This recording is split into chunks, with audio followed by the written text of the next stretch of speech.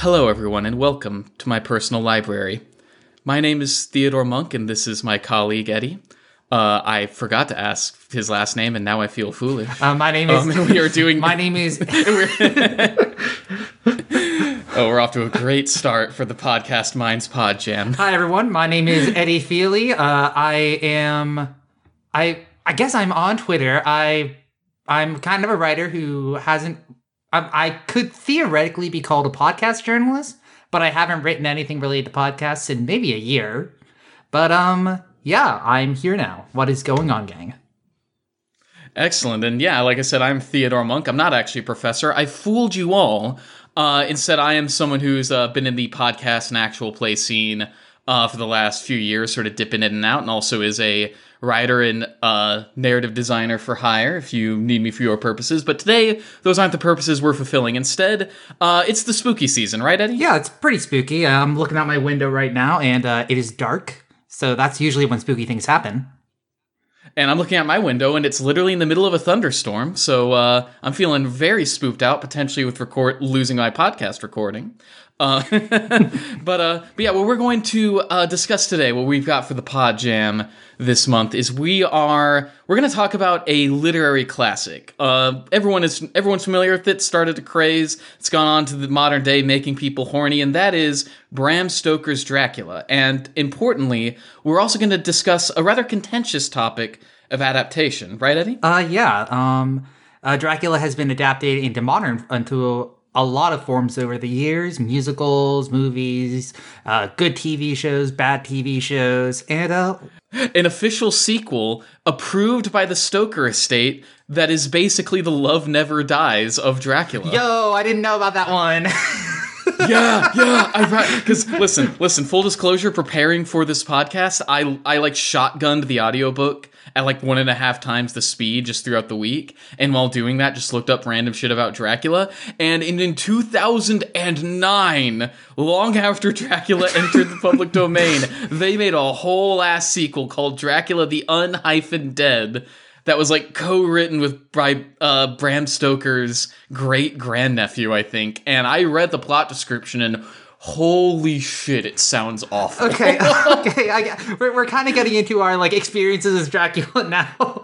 No, that's fair. Sorry, it's very smooth outline. Yeah, like we're like diving right into this outline. Mine is actually like even more specific than that, and touching onto actual play stuff and whatnot. There is this actual play game called Night's Black Agents, where they have a full book version of Dracula written as if it's an after mission report from John Harper from Jonathan Harker, local sad boy in the book Dracula. If he was like a secret agent trying to recruit Dracula for his thing, and like there are all these like annotations from like other agents throughout the eras who have also like tried to recruit Dracula, and it's like all this trivia diving into stuff into the books, and like that coming out in your modern day mission as spies fighting vampires. So naturally, my GM was like, hey guys, we have a bit of rotating system where it's one game system for you guys to have fun and one game system for me to have fun. Read this fucking book. Here's a whole ass book. Make your own notes and figure it out. Oh my god. Wait, so he had you make notes off of Dracula the book?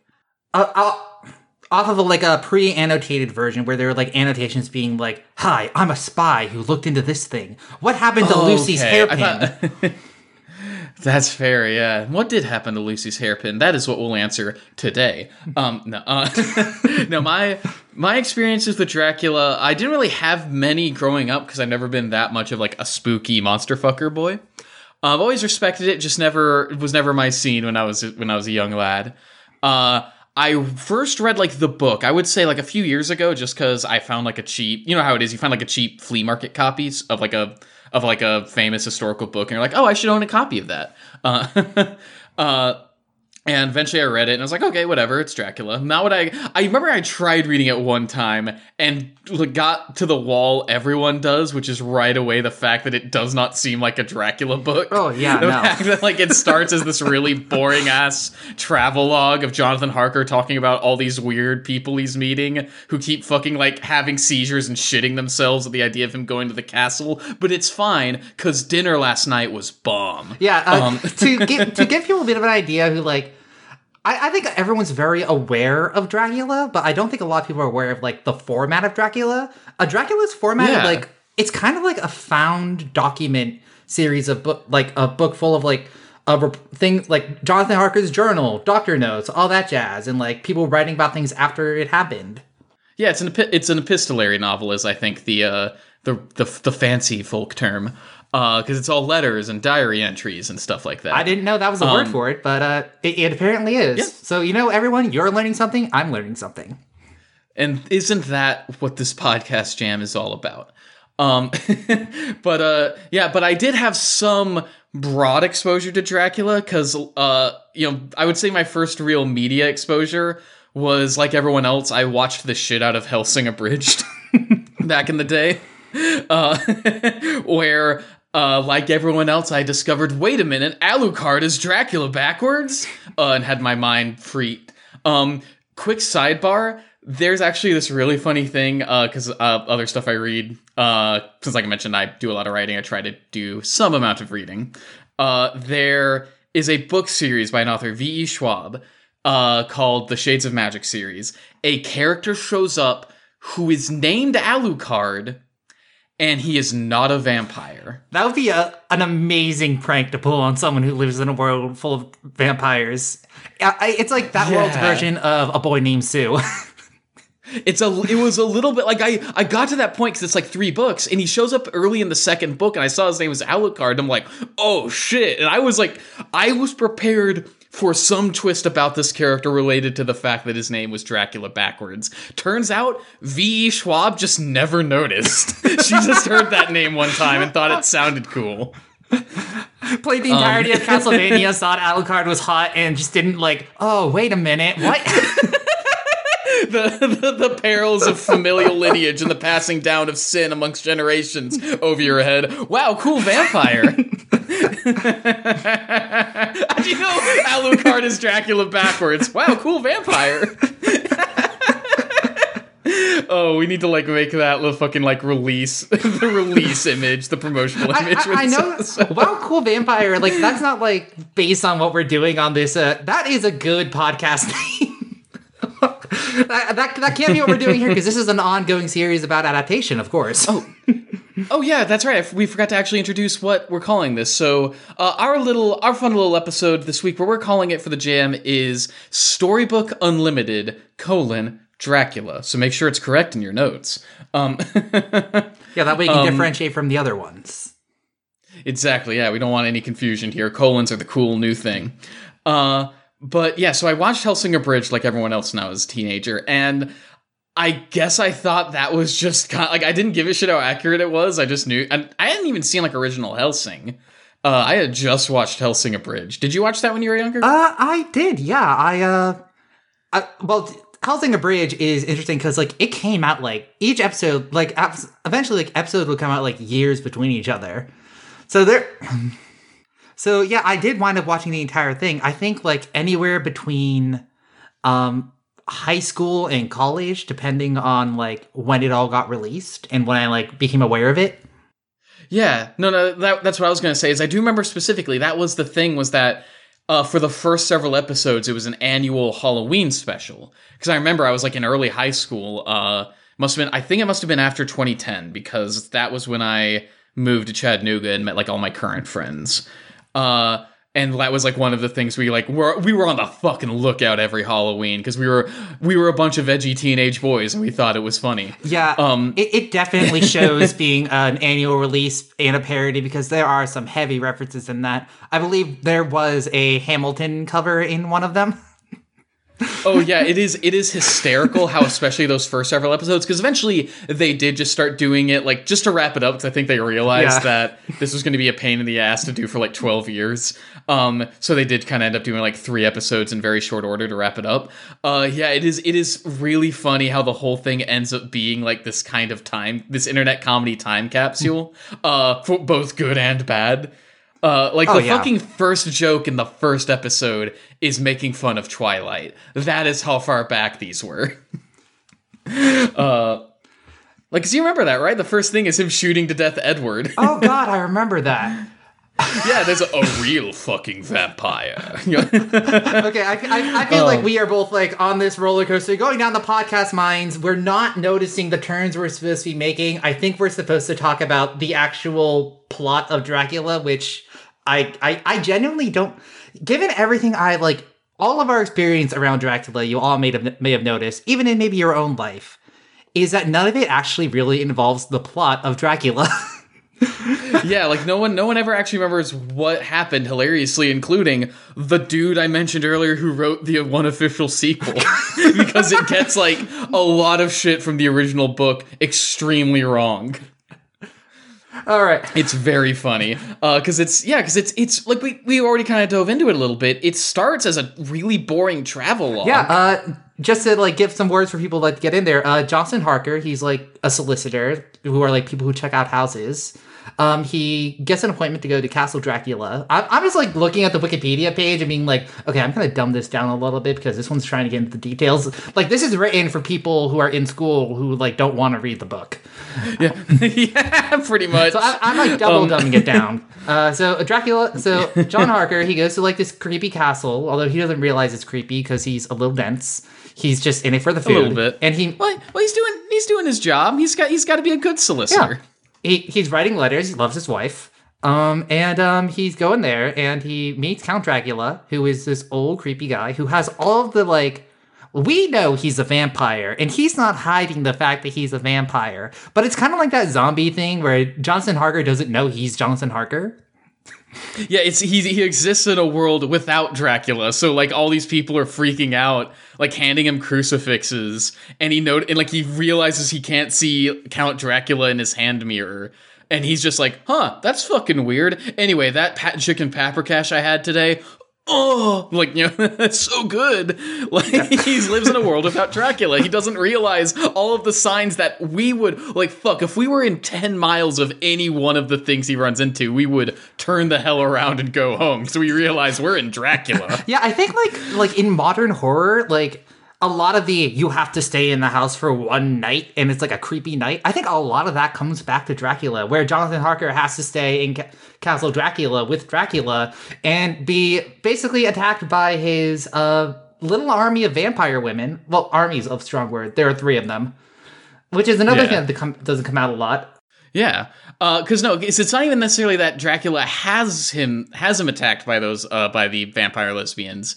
It's that he specifically tells Jonathan Harker, oh, this is one of the dumbest things Harker does. He tells Jonathan Harker, hey, like, you got the run of the castle. Because at first Dracula's trying to he's pretending to be nice. He's trying to just be like this really chill dude. Because part of the reason he has Dracula stay there, that the novel explains, is that he wants to basically lose his Transylvanian accent. He wants to be able to speak fluent. That's not a bit. That's basically the entire reason he has Jonathan Harker actually show up and stay there. He doesn't want people to look at him like a foreigner. And he tells Harker, like, hey, fall asleep only in your room. Don't fall asleep anywhere else. And Harker, that dumb piece of shit, one night is chilling in the library and he's like, hey, yo, this couch is super comfortable. I'm gonna take a nap. And yeah, the lesbians like nearly fucking tear his throat out before Dracula rolls up and is like, hey, no. He stays alive until I leave, and at that point, do what you fucking will with him. But you leave him alive. And Harker the next day is like, I guess that was a dream. I guess that wasn't real. Listen, we've all played Resident Evil 8. Oh, actually, I haven't. Neither have I. I'm lying for content. I like how you say we all have, and neither of the people recording this podcast have. I listen to video game podcasts. I know the context. Yeah, that's fair. So it's like, yeah, that's where it starts. Is Harker, the first part essentially stops and Dracula leaves and he's like set it up basically for Jonathan to drop off the map. Like he sets up fake letters to go out so it looks like Jonathan basically like gets killed while traveling. But then Jonathan like makes his escape, and then that's when we're first introduced to literally the entire rest of the cast. Honestly, to talk about other adaptations, there's this audio drama called Murray Mysteries that adapts Dracula into a modern day podcast thing. And the first season is actually like after this jump where it starts with the character we're meeting right now, Mina Murray, which is actually, and the way they sort of like structure is like the second season starts with Jonathan Harker and his no good, very bad time at a castle. God. Because it's kind of, they don't bring in Dracula until the end of the first season. Huh. Okay. It's pretty good. Huh, interesting. All right, I'll have to remember that. Yeah, I do want to, before we leave Jonathan Harker behind entirely, I do want to take the brief aside that I am team, why does Jonathan Harker keep getting a bad rap? Because like every other fucking like follow-up or adaptation of Dracula wants to ship Dracula and Mina, and so they just turn Jonathan Harker into like the biggest douchebag. Even the shitty sequel I mentioned does this, because it's from the perspective... Because it's from the perspective of their son, who we'll get to later. Because this is, what I'm about to say is not a fucking exaggeration or, like, simplification. The son wants to be an actor, and Jonathan Harker is the disapproving dad who insists he become a lawyer. Is it even a horror, or is it just, like, that? Like, a lot of people do adapt Dracula into being, like, a romance sometimes. And that's basically what Dracula the Undead does. But we can get to that once we finish the plot of existing Dracula. But yeah, basically, fuck the Jonathan Harker disrespect. This man underwent a really bad time and then followed up by becoming a stone cold badass who, spoilers, helps kill Dracula. But anyway, so now we're introduced to Mina Murray and again, literally the rest of the fucking cast, basically, and in now like we're one letter. We're sort of like cold dropped into a Victorian romance novel. A little bit, yeah, because like the first two letters introduce Mina, then they introduce Lucy Westernra, who's Mina's best friend, and then Lucy talks about how 3 separate dudes on like the same day showed up, asked her to marry them, and she wanted to say yes to all of them to the point that she does like have an aside wishing she could invent polyamory.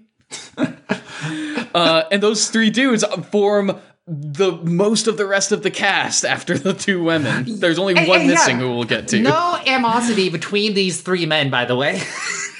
These 3 dudes are the utmost chads, because like they're sad the 2 that get rejected are sad at getting rejected, but the one of them who is like an American cowboy that's once Quincy again Morris is my favorite character in this book. There's a cowboy in this book for no reason. Yeah, well, extremely fun fact, the audiobook I was listening to did the thing where like all the different sections, depending on whose perspective it is, have a different actor like reading the part. And the woman who does Lucy, the women, because I think it's 2 different actresses, the women who do Lucy and Mina's parts do the accent for Quincy Morris, despite otherwise reading as, British, just reading Journal of Mina Harker, whatever date it is. And then suddenly get to Quincy Morris is like, I do love you, you beautiful woman. Like, just like they'll just drop their voice 2 octaves and do the fucking Texas accent. And it's really funny every time. But one of the so to name the other 2 guys, one is Dr. John Stewart. He's a doctor. Seward. I want to like my brain is putting a T in there. Job, get rid of the C word. I'll leave when I'm good and ready. And Arthur Holmwood, Godalming, I think. Is it Holmwood? I think they say like Lord Godalming. He's the boring one. It doesn't really matter. Yeah, Arthur is the one who Lucy chooses and is fucking wrong. She chooses the lamest one of the 3. Listen, I'm a Quincy stan. Also, but Dr. Stewart, like he's a doctor, like there have to be better doctors in this story. I mean, yeah, and Seward is a cool dude. Like, Seward's a cool dude on his own. He's half of the perspective in the book, essentially. Yeah. Like, once Harker drops off the map, the rest of it is, except for brief intermissions from, like, some of the others, is basically Mina and Dr. Seward. But yeah, so, like, she chooses the wrong dude, but whatever. You know, she's a grown woman, allowed to make her own mistakes. But then, you know, shit starts getting funky, right? Yeah, from ours, they're a little sneaky about it, but Dracula, meanwhile, our boy Dracula, the Count, he takes a ship to England with boxes full of dirt. And in that dirt, like a bunch of dirt, like his land dirt, so he can move overseas. His land dirt. His comfort dirt. His support dirt. This is my emotional support dirt. Heavy implications. Later in the book, it's full of people, I believe. So I think what it is in the book is it's basically like a found footage horror film told by Journal. Yeah. Because he, like, one by one kills off everyone on the boat. Yeah. Yeah, he just... And there's no, like... I don't think there's, like, a reason for him to do this beyond, like, I'm Dracula, I'm just gonna make these people on the boat have a bad time. A little bit? Like, I remember reading someone who posited, like, through some dumb bullshit that it might have been, like, the first mate on the boat killing everyone off, and Dracula just happened to be there, which I don't know if that makes more sense or less sense. That Dracula happened to board the one ship in, like, the entire fucking ocean that happens to have a homicidal first mate who successfully stealth kills everyone on the boat. Honestly, that is kind of a great movie premise. Yeah, Dracula's like, what the fuck? It wasn't me this time. God, I would kill you all, but like, it wasn't me this time. I wouldn't do this thing. Why do you assume because I'm a vampire? I was just feeling That's racist. I was just feeling silly, and I wanted a quick little midnight snack. It's trolling, bro. Don't get so angry. It's a prank, bro. What is up, guys? It's Dracula TV. I don't show up on the TV. That's another thing about me. I just thought about that, like the fucking vampire streamer. They're just like, yeah, a t-shirt and the headphones floating there. Does the clothing float there? God, fuck, that is a question, isn't it? Yeah, but Dracula kind of milks this entire boat, and then he starts stalking Lucy. Yeah, and it's from the perspective of Mina and occasionally from Lucy, because they're basically like having a vacation. Yeah. They're basically just like getting away for a little while. Yeah, and he like kind of like uses his vampire magic on her, which basically amounts to her getting like very sick.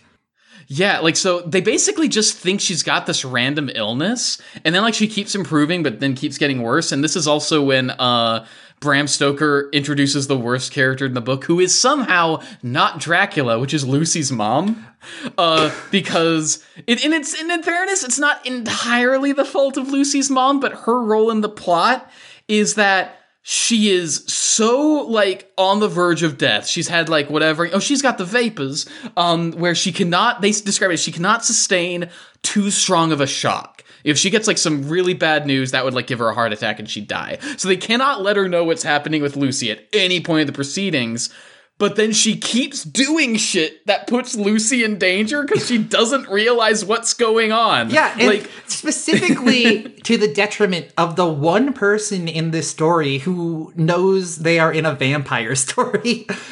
Yeah, because it's after this shit starts happening that we finally get introduced to the last, like, two critical members of the cast, the Renfield, who is the Renfield, and Dr. Abraham Van Helsing. Yeah, who knows he's in a vampire story and is like, dog, this girl has vampires. There are vampires on her. Cover her in garlic.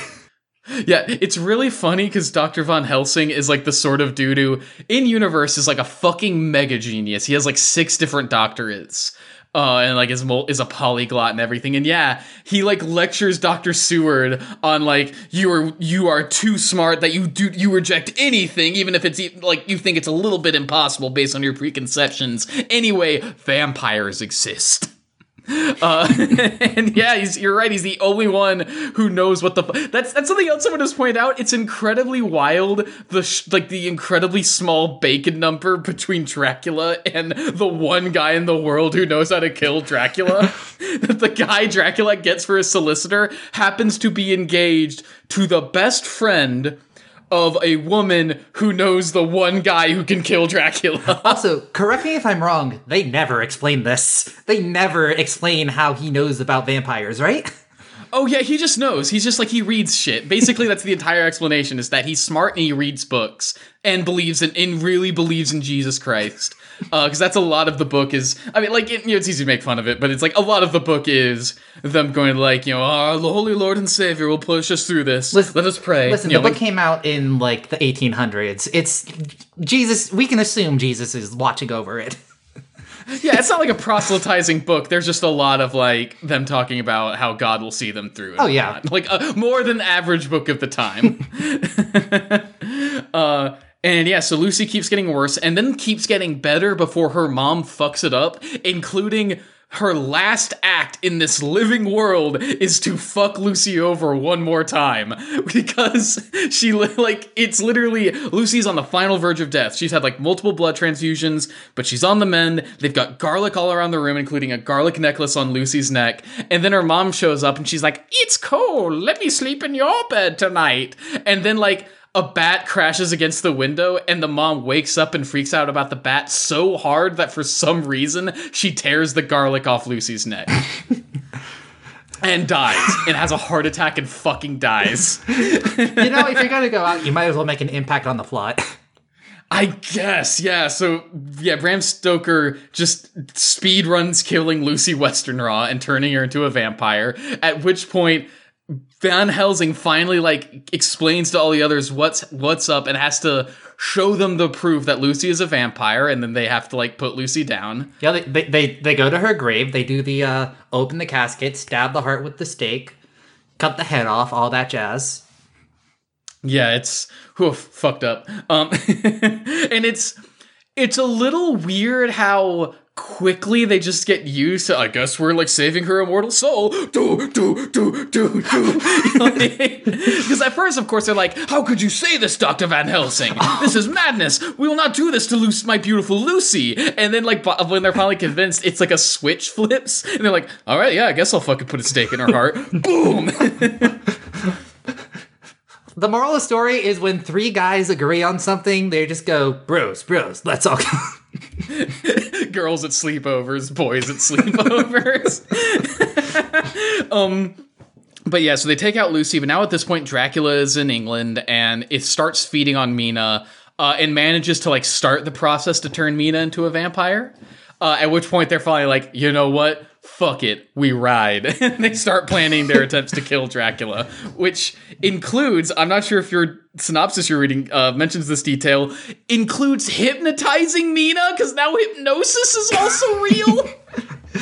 Might as well. Like, I feel like Van Helsing, like, in a different version of this book, or a modern adaptation, Van Helsing's like the MCU, like Nick Fury. Like, he's how, like, I know a doctor that can help. Or is he a Mr. Hyde? I just reinvent the League of Extraordinary Gentlemen. That's fair. I've never actually read that, but I remember my brother had a copy, and there was one page that has, like, the sex scene between Lord Quatermain and Mina Murray, so I did fucking, like, I was like 12 or 11 and did have to look at that page. Yeah, it's like, oh my god, sex. Listen, gang, this is an anti-Eddie recommendation. I tried reading the first few books, and they don't age very well. Yeah, I'll let your recommendation stand there because I cannot comment either way. I just remember, being a fucking horny preteen needing to see what sex looked like. But yeah, so yeah, they literally somehow I like blinked and missed the actual explanation. They just somehow figure out at sunrise and sunset that Mina, by virtue of being like sired by Dracula, can just like basically share his senses and like keeps her like, so they figure out he's on a boat and probably going home. I don't remember this from the book. I do remember from the RPG I played. Yeah, it just comes out of nowhere, and that just becomes how they start informing on Dracula. And anyway, they go after his ass, they track him down, and they just straight up gank his ass, and Mina is saved. Quincy Morris dies. Sorry, everyone. Yeah. Reese's Pieces. Yeah, they go to Transylvania. They put the knock on him. Oh, well. Yeah, they literally, you know what's funny? the book does put lie to the thing that it has to be a steak, because the way they kill him is by stabbing him in the chest with a fucking Bowie knife.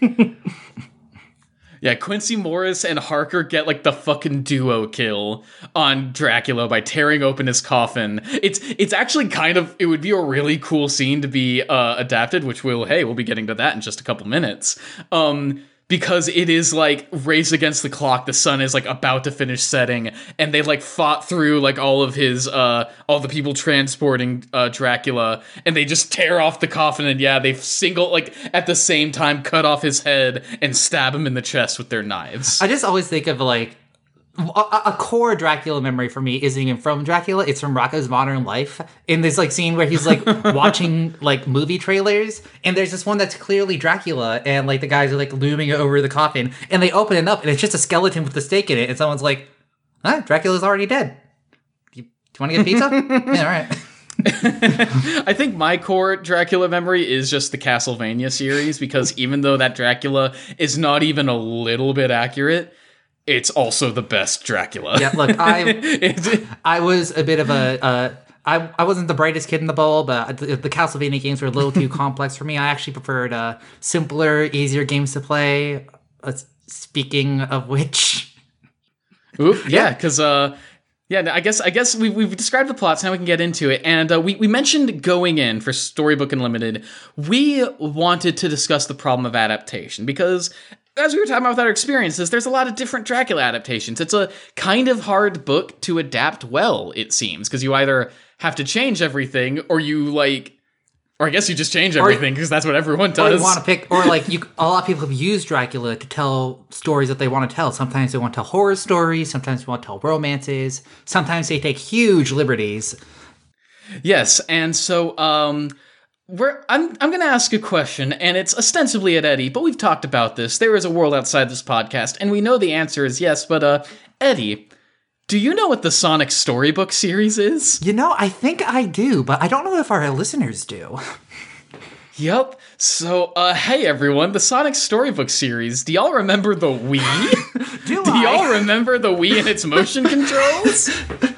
Before we let's focus on the first word of that story. What are your experiences with Sonic the Hedgehog, I believe? Yeah, well, thankfully, it didn't start with the Sonic Storybook series. So mine started basically when I was a kid. The very first exposure was just the fact we had, like, a shitty Windows PC, and we had, like, the Sega Game Pack CD that, like, had, like, all the different old Sega games you could play, and one of them was, like, the Sonic the Hedgehog games. And so I'd play that a few times, did sometimes, like, the Versus mode with my brothers on Sonic 2 or 3 or whichever. One time I nearly managed to beat my 8 years older than me brother on one of like the modes, and then I died at the last second and got thrown all the way back, and I was so angry I ran screaming out of the room. From there, I did play Sonic Riders and gave myself a calloused palm from having to do the fucking like thumbstick rotation on the zip lines. I did stop playing YMCA soccer, because one season to sign up before like signing up and paying fees or whatever, my dad was like, hey, you can either get Sonic 2006 or you can play soccer again. And I said, I want Sonic 2006. Ooh. And they'll sealed my fate. I didn't play a lot of different Sonic games after that time, understandably, but I still stayed mostly aware of like all the different stuff. At one point I had physical copies of Satan, like the Sonic the Hedgehog Saturday morning cartoon from back in the day, and I watched Sonic X. I, like a true Sonic fan, know the series finale of Sonic X features Tails shooting the woman he loves in the face with Super Sonic and Super Shadow. And then just leading into today, it's like, yeah, I'm basically familiar with most of the games. I've been reading even if I haven't played them, I like know of them and what happens. I've been reading the IDW comics, which kick ass. And yeah, I am the resident Sonic nerd in tandem with my good friend Isaiah in like our different friend groups. So what about you? What is your Sonic the Hedgehog oeuvre, body of work, whatever you prefer? Okay, this is gonna start in a weird place. So my dad immigrated here from Ireland, so he has like a lot of like my direct like relative family is in Ireland. And when I was like 5 or 6, for one Christmas, he was going to go over there to spend time with his family for Christmas. He couldn't bring the kids or anything. My mom was okay with that. Like, it was a problem there, but he still felt guilty So what he did was he bought us a GameCube. And the games in it included Super Monkey Ball and Sonic Adventure 2 Battle. And quite frankly, it was all downhill from there. Oh, that's, you know what? That's fair. Yeah, like every time, like, you can, like, 6 degrees of Kevin Bacon all of my personal creative outlook and, like, opinion on things back to, like, some of the baseline memories of Sonic Adventure 2 Battle. Not in, like, certain ways, but, like, in other ways. Yeah, so I've always had, like, because I've always had such, like, a strong nostalgia factor towards the 3D Sonic games. I've played just about, I think, like, I started falling off around Sonic 06, mainly because I didn't have, like, that generation of consoles when those games originally came out. But I did watch all of the cutscenes on YouTube. That was around the time where I was like, I don't have the technology here, but I do have the internet. So I got really into, like, watching Sonic cutscenes in YouTube to keep up with the plots and whatnot. I would say, like, my most recent Sonic exposure is... I got engaged in April, and some of you, if our listeners at home, might listen to another podcast called My Brother and Me. There is, at the beginning of one episode, they get a listener question that is, hey, I'm proposing to my girlfriend on Friday. The Sonic the Hedgehog movie comes out on Saturday, and we have plans to go see it. Would it be a terrible idea for me to propose the day before we see Sonic the Hedgehog 2 and have Sonic and Knuckles battle fully wrapped into our engagement? That was me. I remember that question. Holy shit. Oh my god. We wound up seeing the movie a few weeks later, but... Oh my god, that was you? Yeah. Oh, it's not Sonic related. What's funny is that means we have 2 hosts on here who've had a my brother and me question read on the show. But yours is way cooler. Holy shit. That's really good. And I do have to slightly amend my my history of Sonic as well, because you managed to activate 2 core memories that I had just buried and now are getting fucking dredged up. Is that one, I remember also playing Sonic Adventure back in the day, but not because I had the console, but because in, like, 2nd and 3rd grade, I had a best friend who had the GameCube. And so when I went to his house, we, like, played through the opening section, like, every single time I showed up. So, of course, City Escape just fucking blew my little mind. Oh, yeah, I think Sonic the Hedgehog is, like, a great, like, your best friend has it series. Yeah. The other thing, I had fucking buried this memory. Do you remember the Sonic recolor craze on YouTube of making, like, your own fan series with Sonic recolors? I don't know. Oh, maybe this was even smaller than I imagined because I was part of that fucking movement. Yeah, back in, this has to be pre-2010. I can date it roughly because 2010 was when I moved from Franklin to Chattanooga, and none of this came with me to Chattanooga. This shit stayed buried. This shit remained in the worst part of Tennessee. Yeah, there was this thing on YouTube of people who were big Sonic the Hedgehog fans. You would basically, like, there were websites that had frames of Sonic X and different Sonic X episodes and all the characters, and you would just take those frames and you would recolor them to make your OC and, like, tell a story using your original characters. And I made one called Sonic Omega, which I say that sometimes hoping one of these days, like, I'll mention on a recording and someone will fucking launch up out of their seat, go, what? I watched Sonic Omega. And I'll know I have left an impact on this world. But yeah, you know what's the most embarrassing part of it? I had, for no reason, I don't remember most of the story. I remember one of my characters was fucking Terrical the Hedgehog or something. He was this orange piece of shit with no personality, but he was my original character, and he was like Sonic, so that was cool.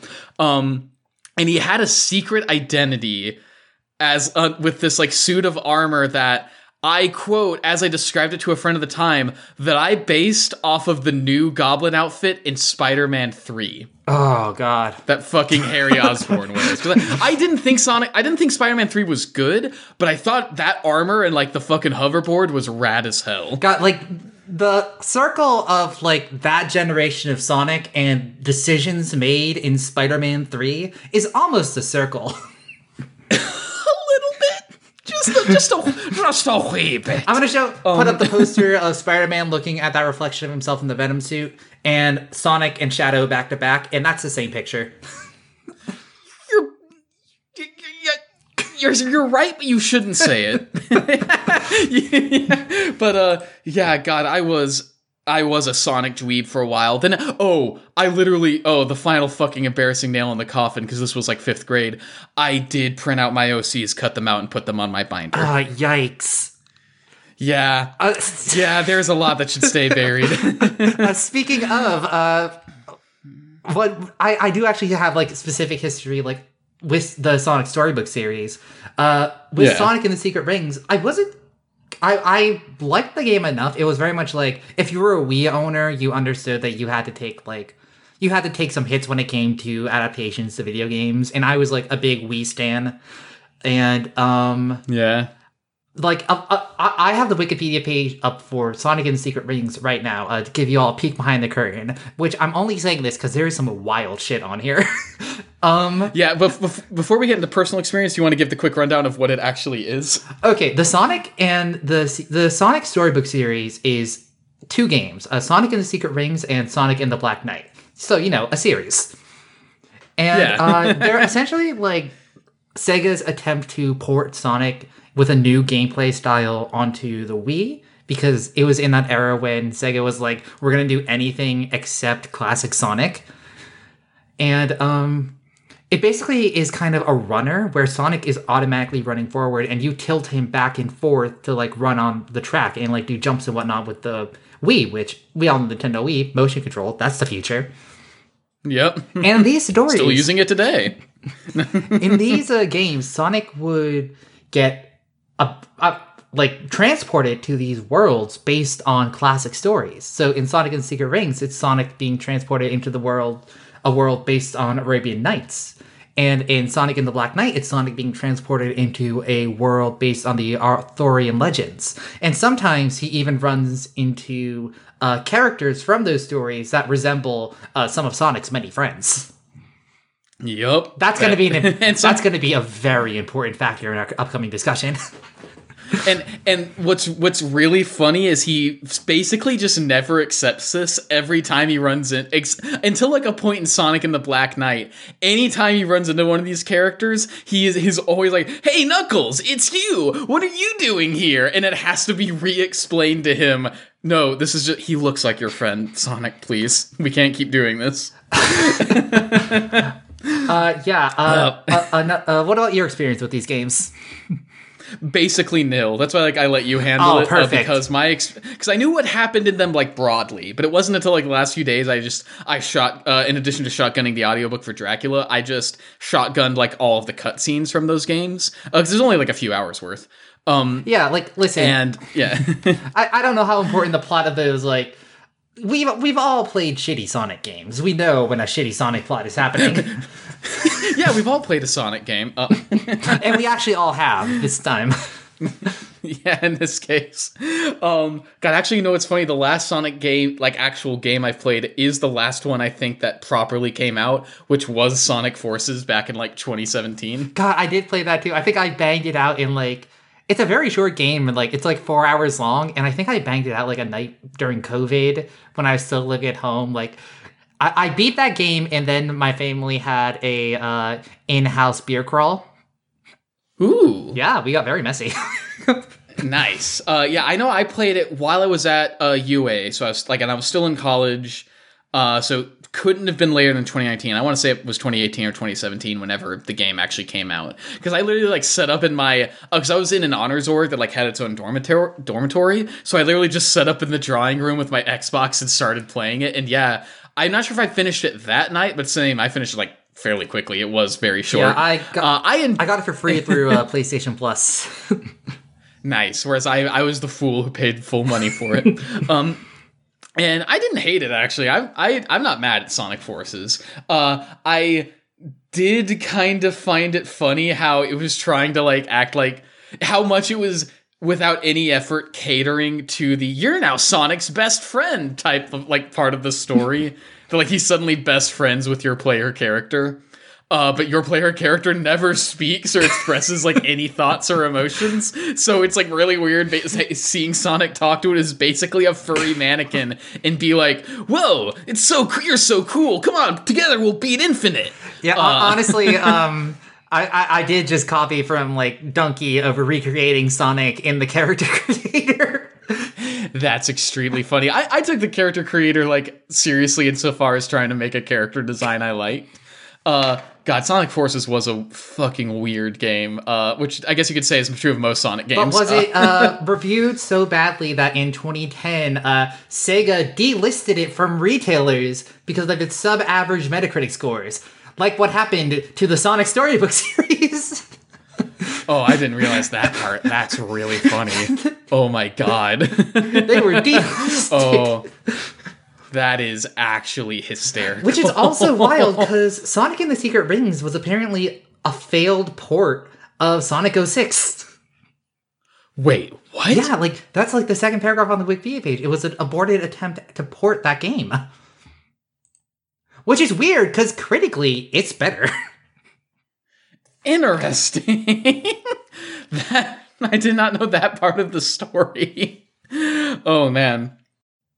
One last thing before we get into the next part of this. I have actually been looking a lot at Secret Rings right now. We've been sort of leaving Black Knight. We haven't really been supporting Black Knight here, which... Black Knight... Make sure to support the Black Knight on Patreon. Black Knight, I think, was critically worse received than Sonic in Seven Rings, but it does have Sonic holding a whole ass sword, so I think that's worth something. Yeah, I mean, for real. and it actually manages to have a bit of a plot twist with an actually kind of interesting motivation. Because in the first one, it has Shara, who's like this cool hot genie who's like Sonic's friend, like guide through the stories of the Arabian Nights. In both of these games, Sonic gets hot anime girlfriends. Yeah, but in the second one, it's Merlina who is like there instead of Merlin. And about 2/3 of the way through the story, it turns out actually she's the villain because she has seen the future of the fall of Camelot and wants to make it last forever, which that's actually an issue of Sandman with Baghdad. So that's so they managed to take like this actual like serious ass story and accidentally reverse engineer it into a Sonic the Hedgehog game. Something about monkeys writing typewriters, and every now and again a monkey rewrites a Sonic story. A little bit, yeah, because it's like, yeah, there's an issue of Sandman where the whole thing is like the king of the like mythical Baghdad being like, I know one day it will be gone, so please, Mr. Sandman, take my city in a jar. Give me a dream. I'm simplifying it. Yeah, it's a good story. I'm shitposting on it, but it's a good issue. But yeah, I thought it was funny, like watching the cutscenes, and her motivation is like, I have seen the fall of our great kingdom. I would not have it go so easily, or whatever the fuck. And I'm like, hey, wait a minute. I've seen this. And hilariously, it's in the wrong game. But yeah, God. So that is, we got the hot anime girlfriends, and we got Sonic's friends showing up as characters in Tales of the Arabian Nights and King Arthur. And now we are here 12 years later to resurrect the Sonic Storybook series with Sonic and the, what are we going to call this game? Fucking off the top of your head, before we proceed at all with any gameplay decisions, the Sega executives are staring us down. What are we going to call it? What are we going to pitch this game's title? Sonic and the Vampire Count. See, I was going to go with Sonic and the Brides of Dracula. It depends if we want to make them the main character. Sonic, can we make a Sonic title with the phrase blood in it? Maybe, because we've got to remember, so far we've got is Sonic and the blank. I mean, Sonic and the Blood of the Count could be interesting. Sonic and the Blood of Christ. I mean, we'll have to get to that portion in a second, because I have thought about how much God and Jesus is in Dracula.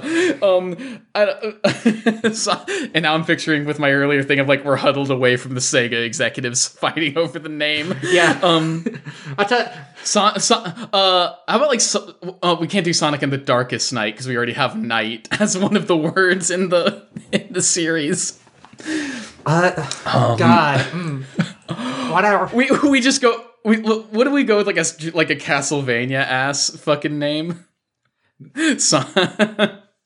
Sonic and the Requiem of the Legacy Sonic and the Requiem of Legacy. Sonic and the Coda of Darkness. I'm just gonna look at the Dracula page right now and just name pick words here. Oh, actually, you do that, and I'm going to suggest so we don't spend like 90 minutes arguing about what the title should be. One of us selects one of the words, the other independently selects the other word, and whatever we land with is of X of the Y. That's just what we have.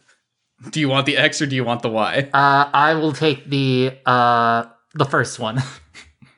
And I will take, so it'll be, you'll pick the, like, Sonic and the whatever word you pick, and so you're picking the... Wait, no, hold up. Sorry. You're picking the adjective, I'm picking the noun.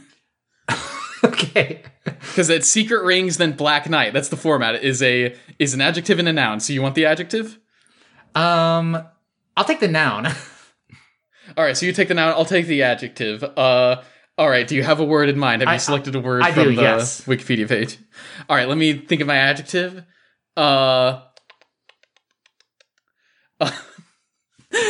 Okay, I have two, but I'm going to just go with one and hope for the best.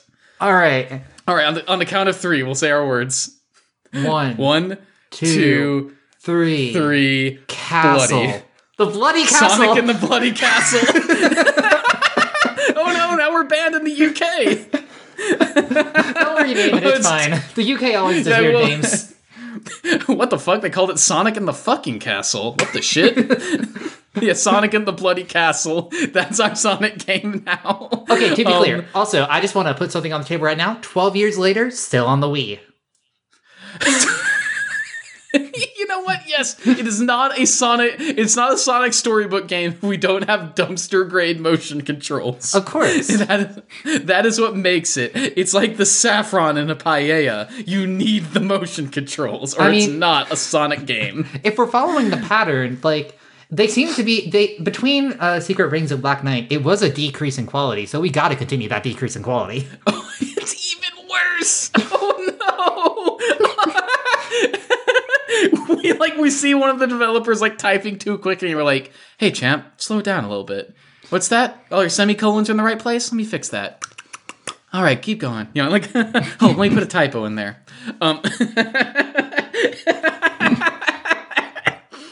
Okay, so immediately we got to figure out the cute anime girlfriend. Is it Mina Harker or is it someone else? I think title characters have to be Sonic friends. So Mina Harker would have to be like one of Sonic's friends. We'll get to that in a bit. But I do think that. I do want to point out to you that's not necessarily true. There are exceptions because there is King Solomon in Secret Rings, which that's fucking wild that the biblical King Solomon is in Sonic and the Secret Rings, and Merlina, even though she's not one of the like actual named characters thing, she is just a person. She's basically the Merlin. So there is some room for not replacing the characters. Although I think like the one we have the most wiggle room with, I think it's one of the three vampire women in the castle. Who's just like, stuff's gotten weird in the castle, Sonic. You gotta help me and my friends. Dracula left us all alone with this guy. Oh my god. Is Sonic gonna work for Dracula by accident to start this game? Oh yeah, of course. Like, that's our twist. Huh. Maybe. Let me think about, like, I'm actually not mad at this. I'm trying to think of how long we could carry it out, because we talked about how fucking creepy Count Dracula is. I can't imagine. Sonic is a Saturday morning cartoon hero. I think he would look at Dracula once and be like, wait a minute, this is no good. I think what we do is dumb down Dracula. Like, he's not going to be as creepy in the books. We're going to, like, he's essentially we're basically going to be copying and pasting the Black Knight portrayal in Sonic and the Black Knight. Just like this this no personality kind of figure in the background that people are like, oh, that guy's bad. See, actually, I'm not fully sure about dumbing down Dracula, because I've got a couple of reasons for that. Because one, I think the Brides of Dracula would make a very natural, like, boss progression. Oh, yeah. So I think they do have to be at least like maybe there's a fourth one we introduce and she's like trying to be good. Or here's an that's also very good. Like, introducing a character that has no business being there is very Sonic in this era. Oh, actually, we could do a double twist. We name her fucking Camilla, and we make it seem like she's gonna be a twist villain, and like we keep like having fucking scenes where it looks like she's about to betray Sonic, and then like get to the point where it looks like it's gonna be a betrayal, and she's like, "What the fuck? You thought I was gonna betray you? What the fuck? I've been helping you the whole time." Yeah, I think you got it in one, like, because of course they're gonna name the character Camilla, because that's a famous vampire name, and it's in Sonic's vampire girl buddy. Yeah, I think, fuck it, like, maybe we even just take that from, like, actually, I guess we have to address how much do we try to justify Sonic being there? Because in Sonic and the Secret Rings, like, Shara shows up out of the book, and she's like, come into the stories and help me. Whereas he gets summoned. He just... Okay, because in Black Knight, he just literally gets yoinked out of bed, essentially. Yeah, like there's no time explaining it. He just shows up. Yeah, Black Knight got it right. Camilla in our story is like, oh no, there's some plot happening, like my vampire friends are in danger and Dracula is pulling out some bad nonsense. Ooh, I'm gonna do my vampire magic and summon a guy to help me. And then Sonic shows up, he's eating a chili dog and he's like, uh-oh, I got this one a little too garlicky. He's like, want some? And she's like, oh, sure. Was there garlic in there? It's funny because I was, the other night, because it was on the mind because of us recording this, so my partner and I are long distance, so to try and like have a little fun on date nights, we just try to like theme it to like what we're gonna watch, and do like very basic sort of cosplay sort of stuff, and last Saturday was vampire themed, so we watched, the Disney Channel original movie, My Mom's Got a Date with a Vampire, and it did make me realize how fucking hard it would be to be a vampire and unable to eat garlic in the modern day. Yeah, garlic's everywhere. That shit is in like a little bit of every recipe, essentially. Oh yeah. Like you could go get ramen and you will still get garlic in there. But yeah, so I think Sonic is just summoned into the castle. This was actually an idea I had. I want to posit that the castle is like a hub area, and like different levels are unlocked by like finding ways to unlock doors around the place. And of course, it's still in that like backtracked 3D trail view, but you have to like tilt the remote to like control Sonic around it so he like turns fully. Yeah, no, we're not gonna make it easy to navigate. I'm just saying it's gonna be that. Yeah, this is but like you're gonna have the to. hub. Yeah, so you like to go to other levels. You like unlock doors, and vampire magic like teleports you where you need to go. Oh yeah.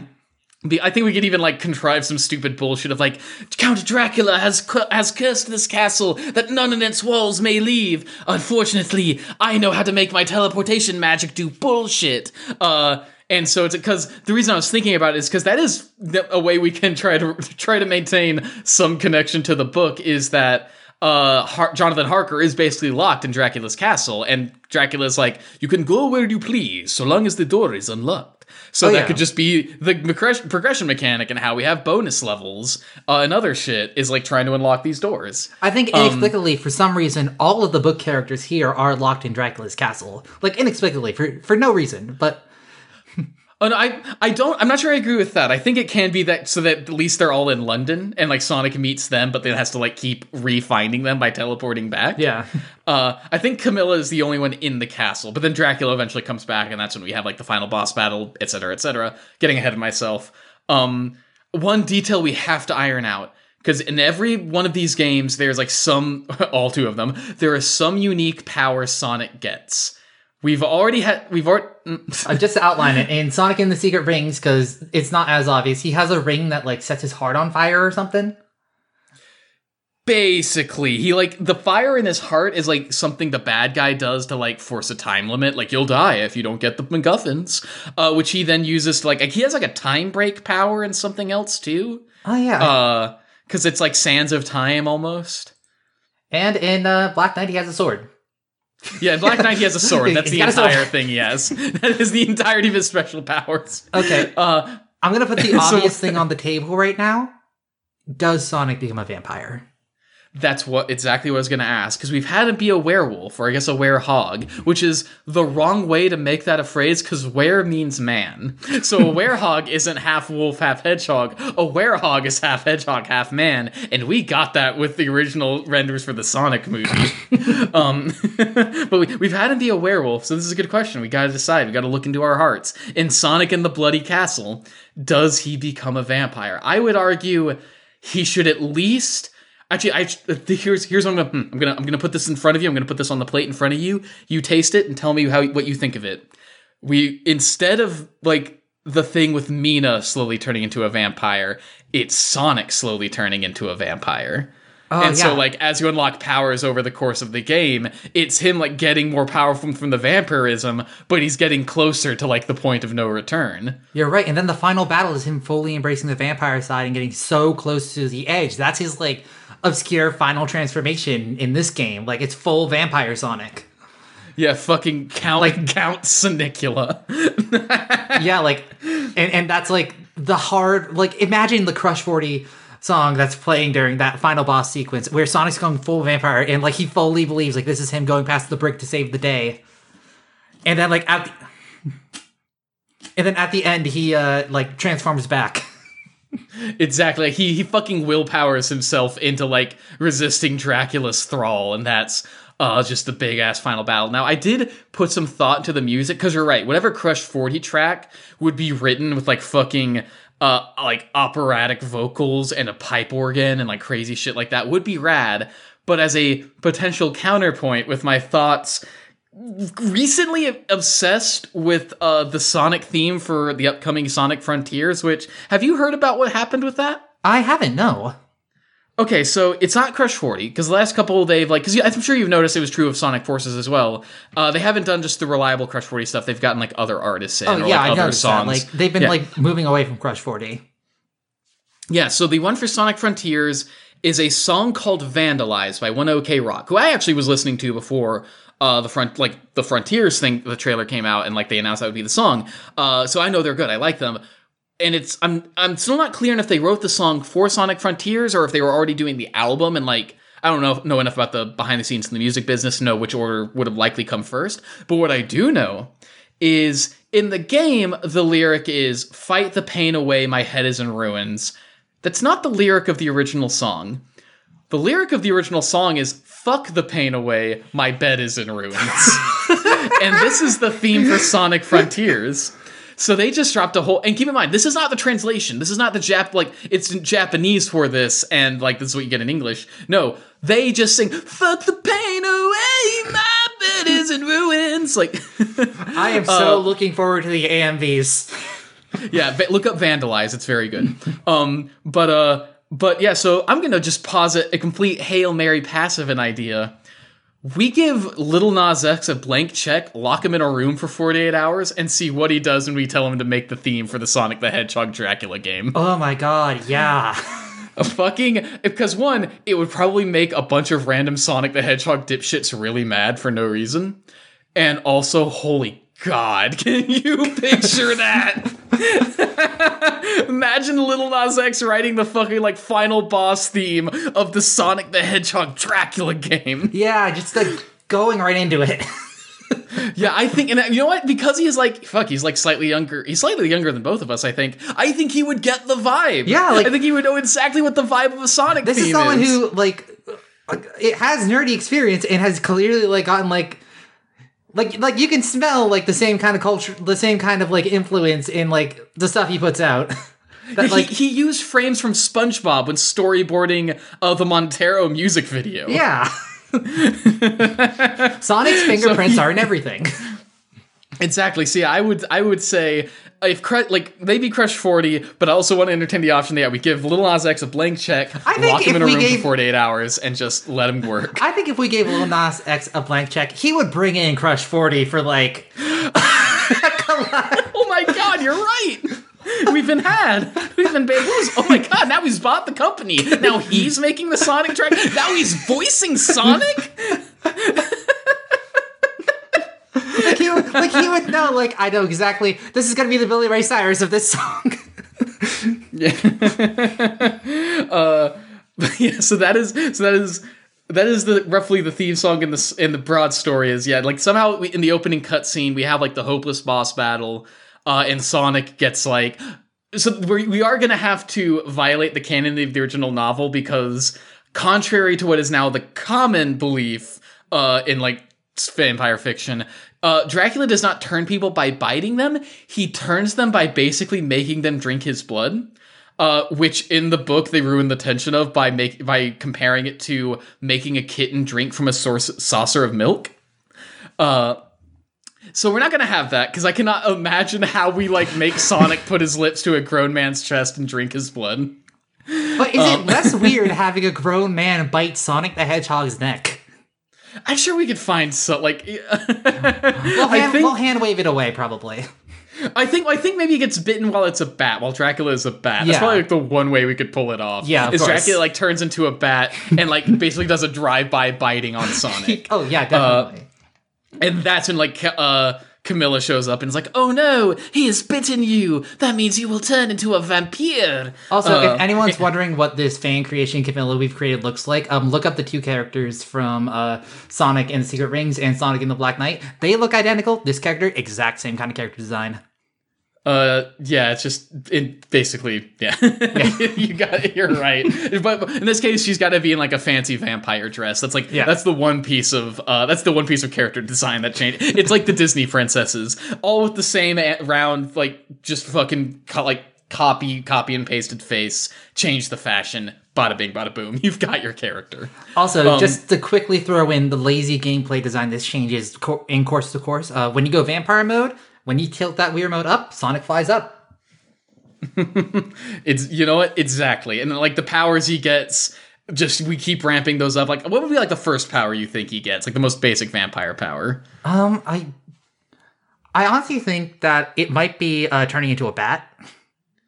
Okay, yeah, and I think the way we tutorialize that is there's like, whoa, how am I going to get through that? It's like, turn into a bat, do it now, okay, whoo, and he like flies through a grate as a bat, and we have like a cool, needless, like cinematic like swoop effect. It's like when Mario first it's like when Mario first jumps into a frog in Mario Odyssey.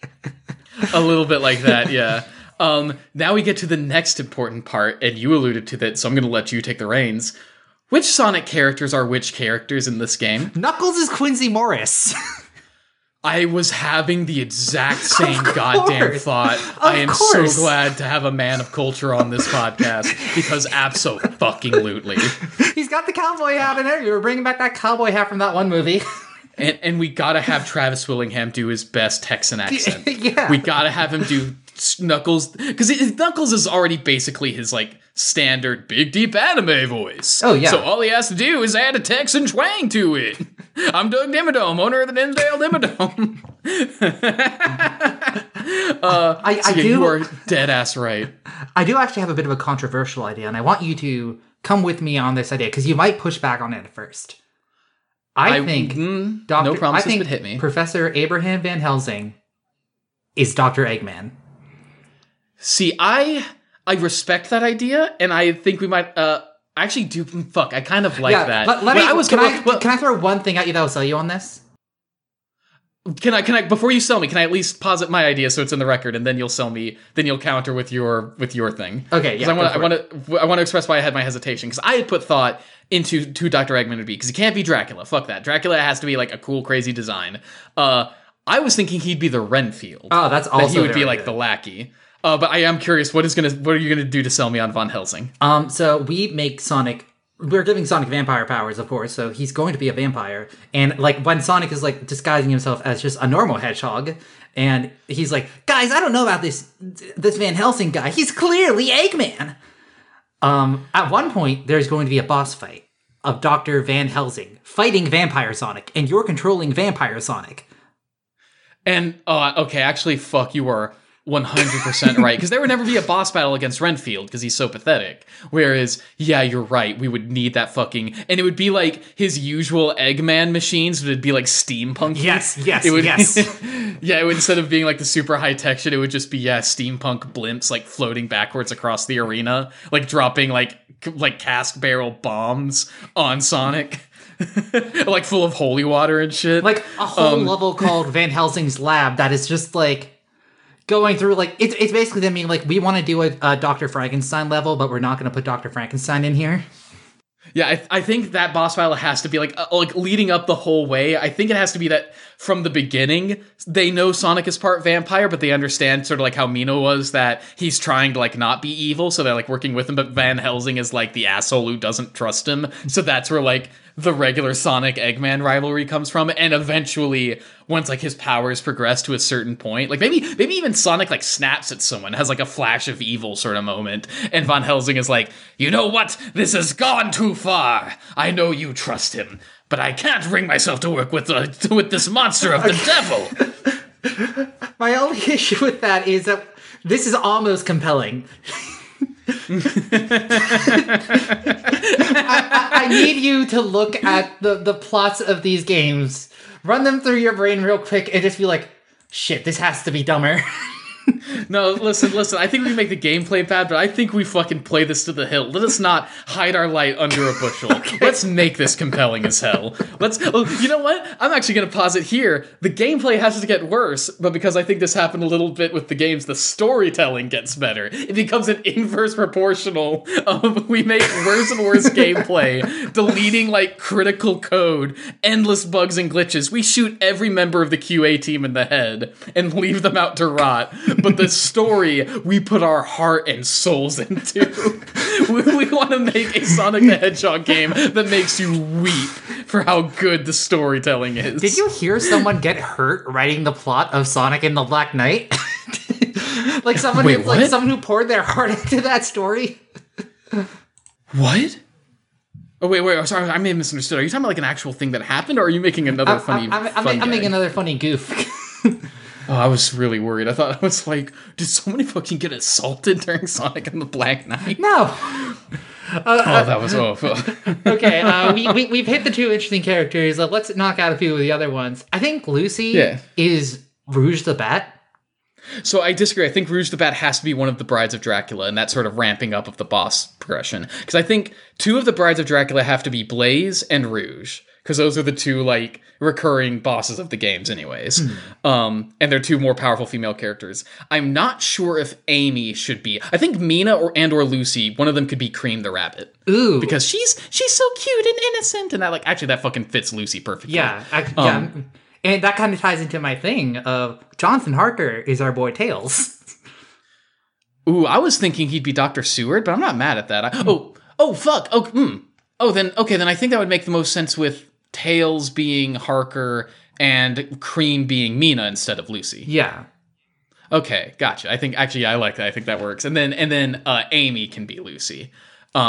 Which actually, fuck, that would be kind of funny. When I think about it. And then there could be a boss battle against Amy when she's, like, threatening to turn into a vampire. We could just not put Arthur into the story and just have Sonic fill out that role. No. Arthur Lord Godalming is Big the Cat, and I will die on this hill. Oh my god. You cannot listen. I will give you every other concession, every other point you've made and will make. I will allow for. I will die on this fucking hill that Arthur has to be Big the Cat. I get that, and I think that's a good one. But, like, I just looked at the three names next to each other, and my brain was struck with inspiration. Like, I know I came into this being like, oh, Quincy's got to be Knuckles Echidna. But I just want to, like, put this idea on, like, the shelf here, just to understand what we're not doing when we go with the right decision of making Quincy Morris Knuckles. The three suitors as the detective gang.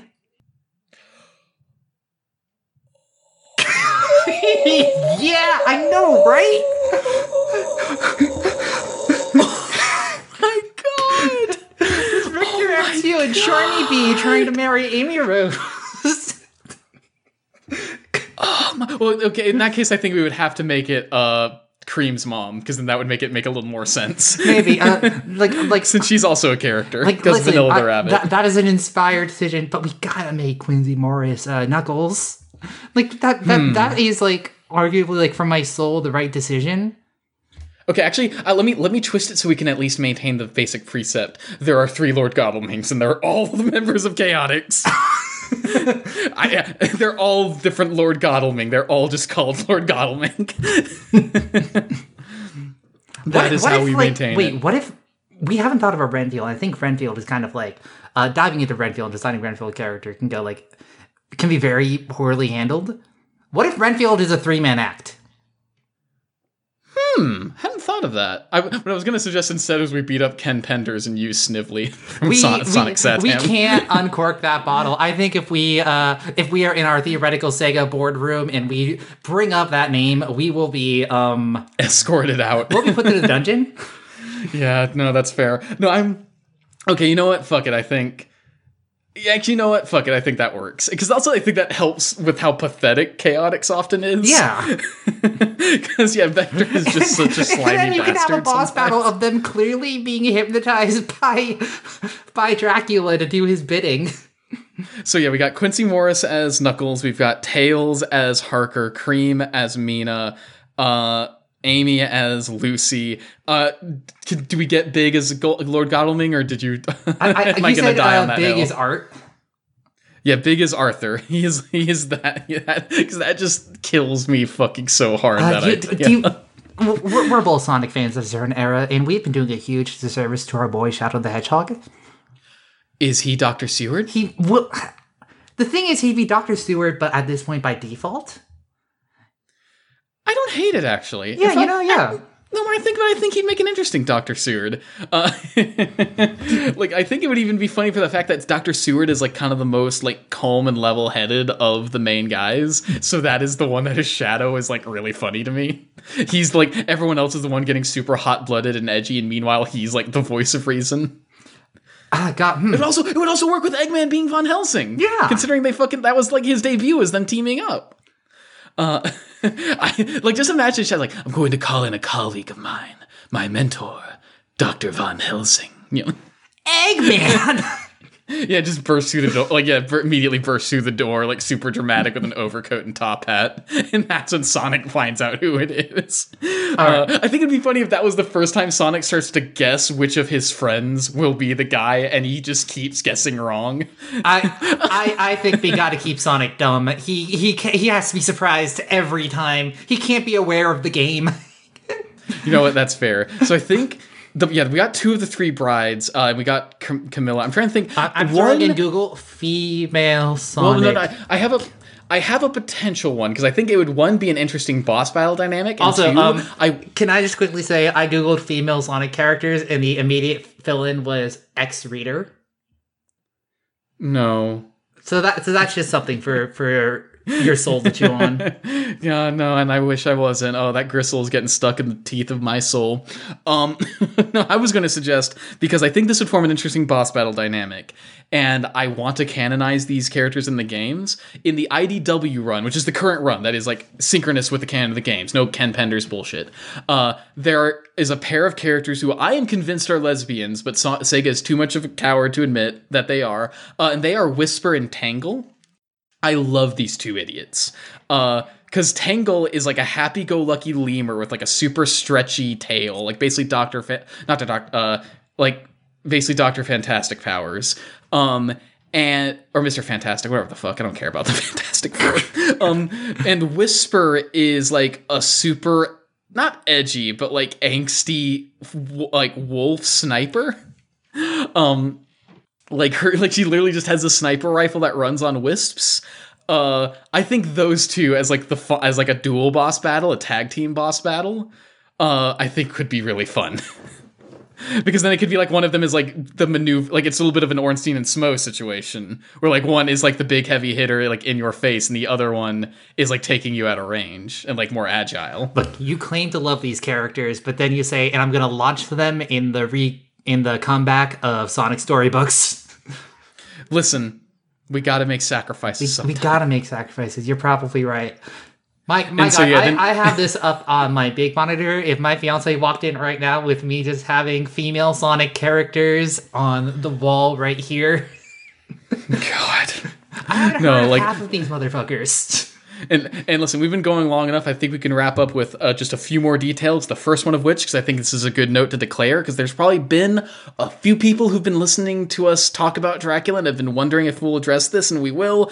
We're cutting out all the Romani stuff. Oh, we yeah, are none of the G slur, none of the they're weird and twisted magic and they're evil and they're like all the thralls of Dracula. No, it's other miniature vampires. It's vampire elves, whatever the fuck. We're not doing anything with evil Romani. Fuck that. Oh yeah, no, a distinctly interesting thing about this series is that despite being set in these real world settings, there is absolutely no cultural interest that they're pretty bland. Like we all know these are bland games.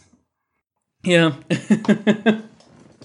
And the other final detail I want to wrap up is we are going to have to address that vampires are weak to holy water and crucifixion, which originally I was worried about because I'm like, man, are we really going to canonize the death and crucifixion of Jesus Christ into Sonic Storybook? But then I remembered King Solomon shows up in Secret Rings, like the biblical King Solomon, and the second game, Arthurian Legend, is King Arthur and the Round Table were all hilariously Christian. I know what the fourth book in this series is gonna be.